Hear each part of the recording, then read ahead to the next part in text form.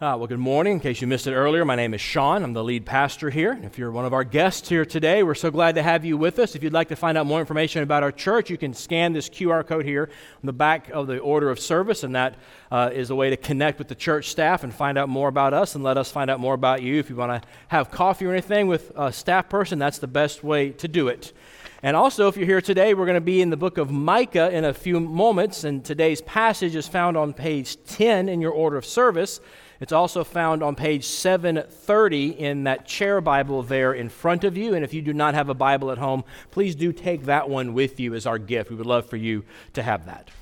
So we've been working through Micah, this Old Testament prophet, and as many of the Old Testament prophets are, especially the minor prophets, shorter prophets, they're hard.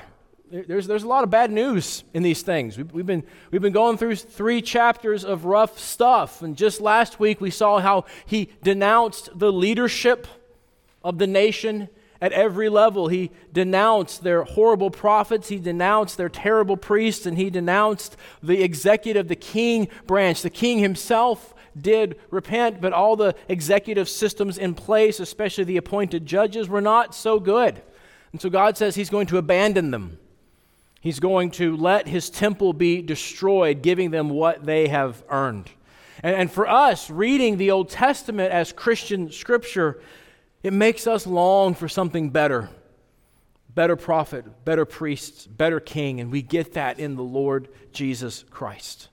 And now today, starting in chapter 4, Micah is given a glimpse of the coming work of Jesus, this coming work of God's grace. He doesn't know all the details about Jesus' life, death, and resurrection that you and I do, but God revealed to him that one day, someday, God's going to do something amazing, starting at Jerusalem and heading out for the benefit of the whole world. So with that in mind, would you now turn with me again, page 10 in your order of service, page 730 in the chair Bible. Let's look together at Micah chapter 4, verses 1 through 5. And it shall come to pass in the latter days that the mountain of the house of the Lord shall be established as the highest of the mountains. And it shall be lifted up above the hills, and people shall flow to it. And many nations shall come and say, Come, let us go up to the house of the mountain of the Lord, the house of the God of Jacob, that he may teach us his ways, that we may walk in his paths. For out of Zion shall go forth the law, and the word of the Lord from Jerusalem. He shall judge between many peoples, and he shall decide disputes for strong nations far away. They shall beat their swords into plowshares, and their spears into pruning hooks. Nation shall not lift up sword against nation, neither shall they learn war any more. But they shall sit, every man under his vine and under his fig tree, and no one shall make them afraid, for the mouth of the Lord of hosts has spoken.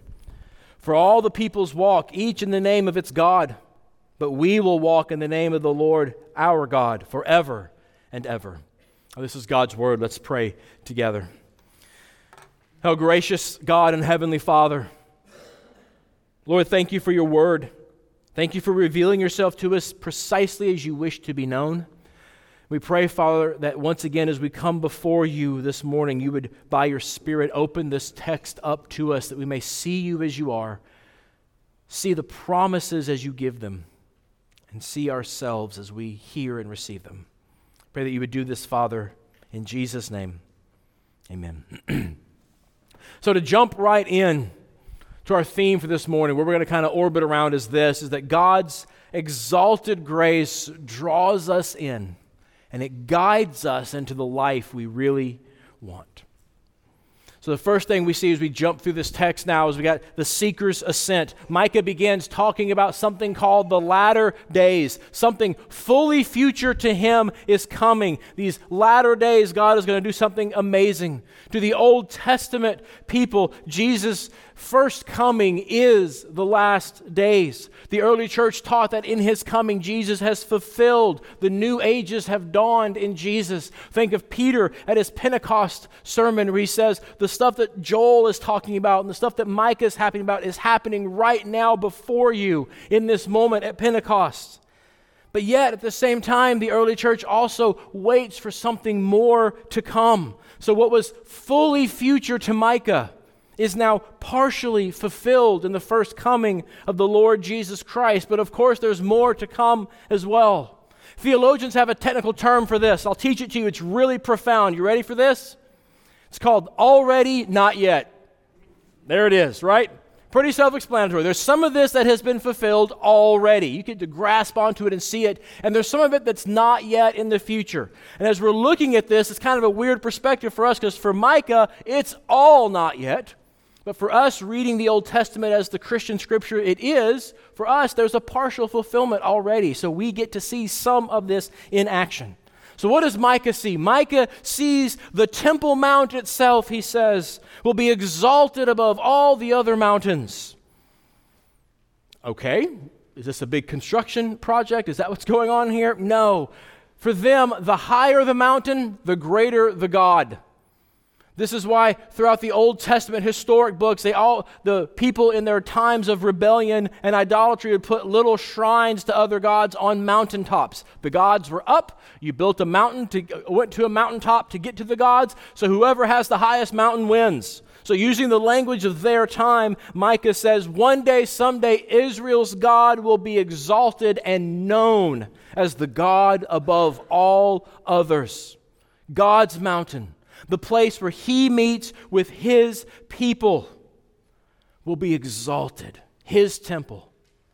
If you were here last week, it's his temple that's despised in Micah's day. It's taken for granted in Micah's day. But God promises that generation that one day, someday, his house of worship will be exalted.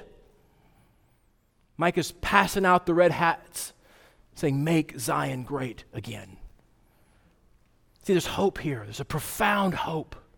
But there's also judgment still here because by saying this is for the future generations, he's saying it's not for you hearing this right now. You will miss this. You, in Micah's generation, will get the judgment promised. But one day, someday, God will do an amazing work of grace. And when he does, people will flow. This is the idea of a river flowing, and as you all know, rivers flow downhill. They don't flow uphill, but here, the highest of the mountains will have a river of people flowing up to it. This is the magnetic grace of God. God is drawing his people on a global scale. The people of the world are flowing to God for his grace. Now, for those of us here in the room, this is really good news for us. Most of us here are Gentiles. We're not Jewish people. And yet we've tasted the grace of God that he has given to all peoples because we get part of the already fulfillment of this promise that we have come to this exalted God of grace. And we also see here that this God of grace says, my gracious salvation is the last word, not judgment. Isn't that great? God does not wait for us to get our act together before he extends grace to us. He doesn't treat us like we would treat us, in other words. Grace is expensive. There's a lot of resources have gone into this. Let me make sure you're worthy. I'm not going to waste it on you. Whereas God says, no, I'm not going to tell you to clean up and then come. I'm going to come and clean you up because that's grace. That's what God does here. He doesn't wait. He says, one day, someday, I will come to my people, my disobedient people, my people who don't have it all together, and I will fix this for them. And when they come, the people will be so thrilled that they encourage each other to come to God's mountain. Why are they encouraging each other? Look with me at verse 2. What do they say to each other? They say, come, why? That he may teach us his ways, that we may walk in his paths. Boys and girls, are you this excited to go to school? To learn the ways of our world and the paths of your parents? No. I know what this is. This is like the most exciting continuing education seminar ever, right? Everybody's just so grateful for HR putting this on. No, what's going on? They want to know him, is what they're saying here. We could translate this phrase to learn his manners, to learn his habits, to learn his character, we could even say. They want to know him so they can live like him. They come to the beacon of God's grace because they want to know the God of grace. They want to know what he's like. Well, if you're here today and you wouldn't call yourself a Christian, we're glad you're here. You know, there's a common misperception out there that the Bible is this rule book for how you appease the great taskmaster in the sky. And even right here, you can see that that's not what it is. God created us for relationship. Relationship with himself, relationships with others. And the people in Micah's day were terrible at relationships with each other. They robbed from each other. They stole from each other. Massive injustice against each other, destroying each other because they had a terrible relationship with God. They saw him as the mascot to appease. But when we see God for who he really is, the loving, gracious, heavenly Father who exalts his grace, that draws us into his very heart. And there we find the respite that we need for our loneliness, for our insecurity. Because God's exalted grace, it draws us in and it guides us into the life we really want. The next thing we see here is the worshiper's delight. So the nations are drawn to the God of grace, it says, because out of Zion, the place of his presence, comes the law. Yay, we want law, right? That's exciting. Thanks for that, God. Yeah, not very enthusiastic for us, is it, right?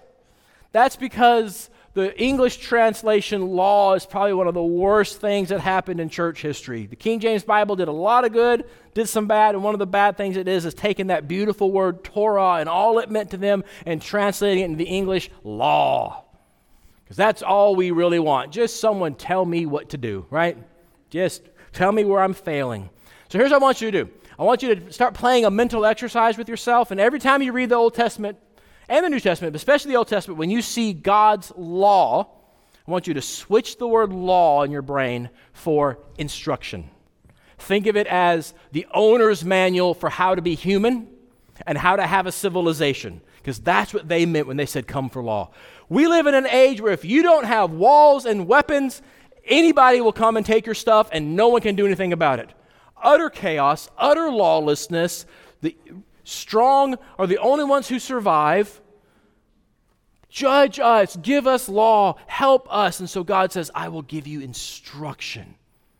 Here's the owner's manual on how to be human and live on earth. That's what they want. They want that. And he says that my instructions will go out across the planet from Jerusalem. The nations converge on Jerusalem to hear, then they go back out taking it with them. There's a reversal. They come to get, and then they take it to the other nations. The early church fathers saw this and rejoiced to say, hey, the 12 apostles came from Jerusalem. Jesus gave them his instructions, and they went to the entire Roman world. They got to see a partial fulfillment of this. And you and I know there's more to come. In verse 3, he then says that he will judge disputes between the nations, even nations that are strong and far away. That's kind of a weird thing to say. What's he doing with that? What a weird detail, right? Well, here's what's going on. If you're a strong nation, you don't need help, right? So why would you bother coming to Jerusalem to get help unless you really wanted it? And if you're far away, it's not very convenient. Why would you do something unless you really wanted it? That little throwaway phrase is actually not very throwaway at all, is it? It means they want this. This is desirable. They extend resources to get this because they want his judgment on them. This is so unlike the people of Micah's day, if you were here last week and saw chapter 3, isn't it? They loved to go to the temple services, but they didn't come humbly to be with God. They didn't depart to walk in his ways. But here in the latter days, all the nations will want to walk with God and live under his care. Why? Because he's going to judge them. And again, for us, that has mostly negative connotations, doesn't it? We're not looking forward to God's judgment. But instead of thinking it as someone with a list telling you everything you've done wrong, again, think of it from a culture that doesn't have the peace that we have. That doesn't have just, you don't have to be afraid all the time. The strong were constantly eating the weak. People were always taking stuff from other people. So someone who could render judgment was someone who would right the wrongs. Who doesn't want that? Haven't you ever had something happen to you? It's like, oh, it's so unfair. You're calling out for judgment when you say that. That's what it means to them. Life is unfair. Will someone make this right? Yes, we will go to Jerusalem because the God of grace is there and he will fix it. It leads us right into one of the most beautiful verses, beautiful ideas in the whole Bible. Look with me at the second part of chapter 3. What shall they do? They shall beat their swords into plowshares and their spears into pruning hooks. Nation shall not lift up sword against nation, neither shall they learn war any more. See, when God's grace comes to the earth, everybody all of a sudden lines up at the blacksmith shop to turn their swords into farming implements. No more warriors, more farmers. No more tanks, make tractors. No more bombers, make hay balers. All the military academies close down. They become agricultural schools. People will no longer learn how to kill people and take their things. Hallelujah. It's a glorious picture of peace. And it gets even better. Look with me at verse 4. How do the people respond to this peace? They shall sit every man under his vine and under his fig tree. No one shall make them afraid, for the mouth of the Lord of hosts has spoken.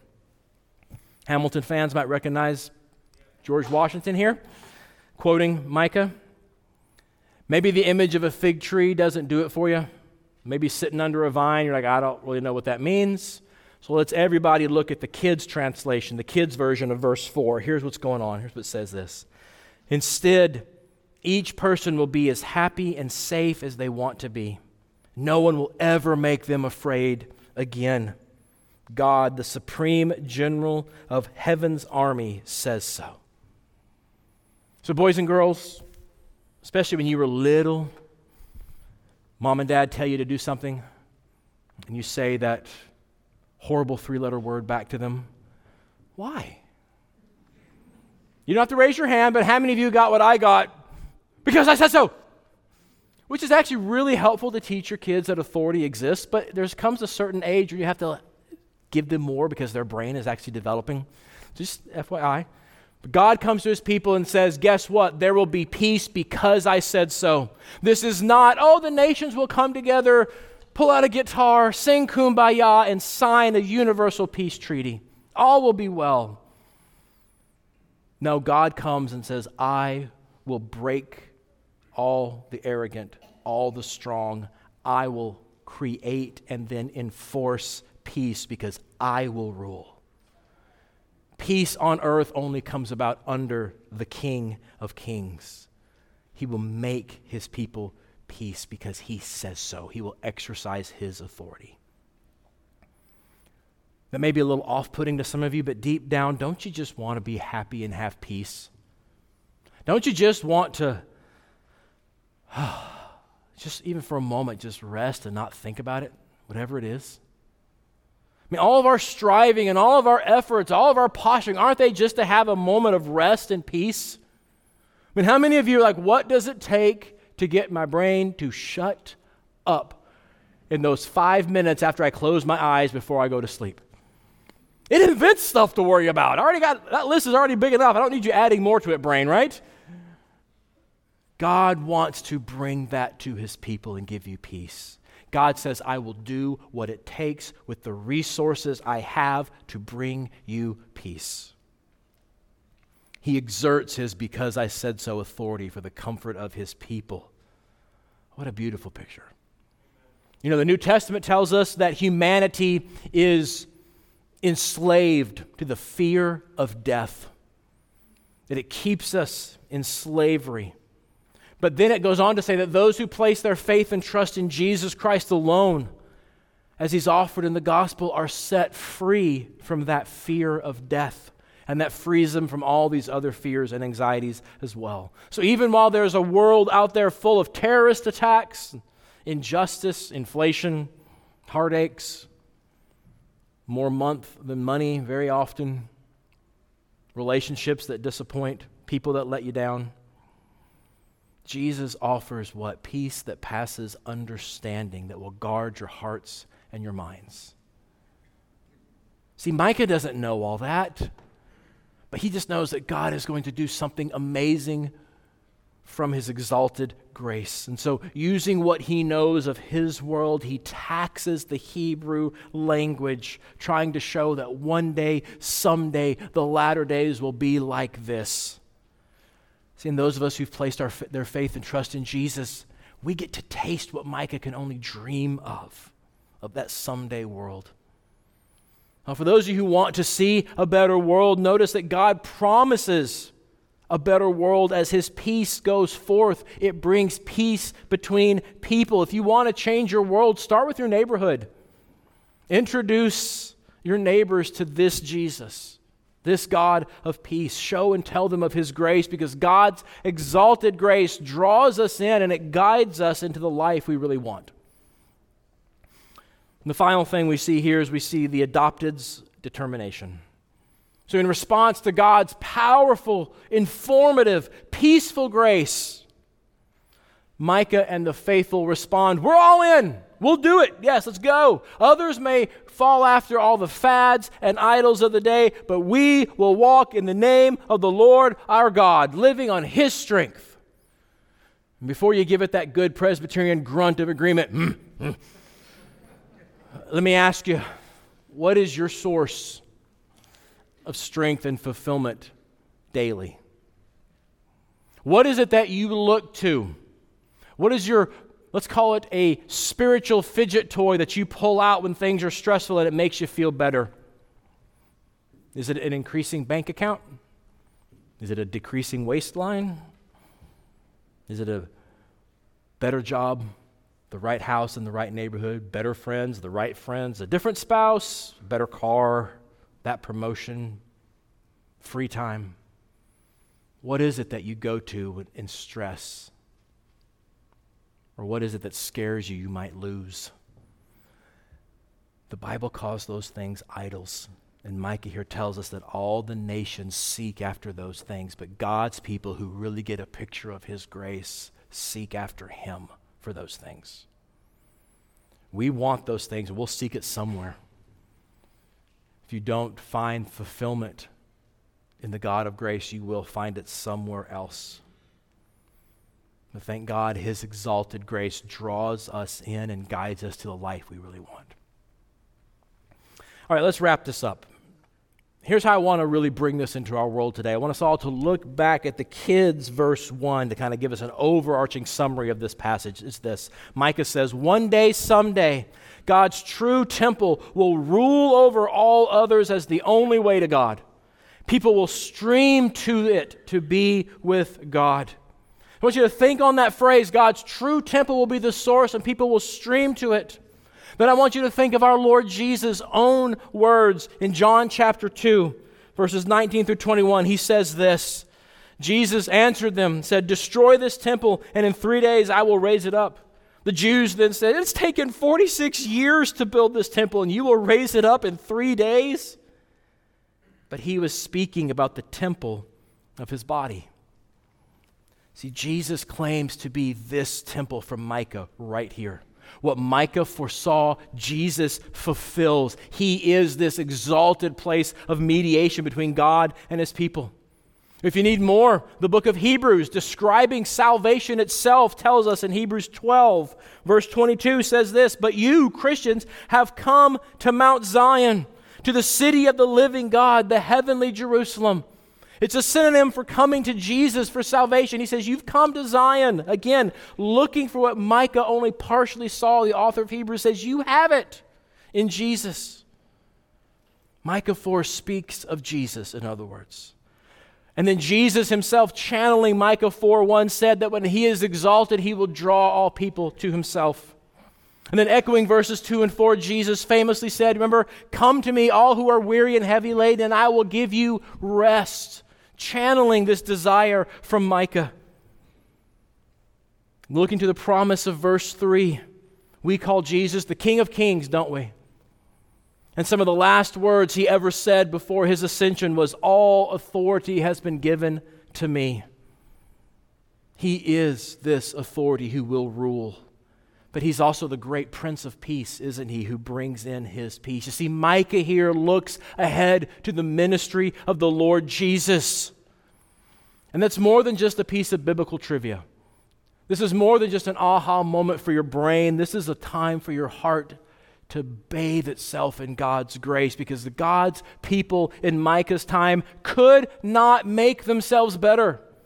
They brought God's judgment upon themselves because they were addicted to hurting others.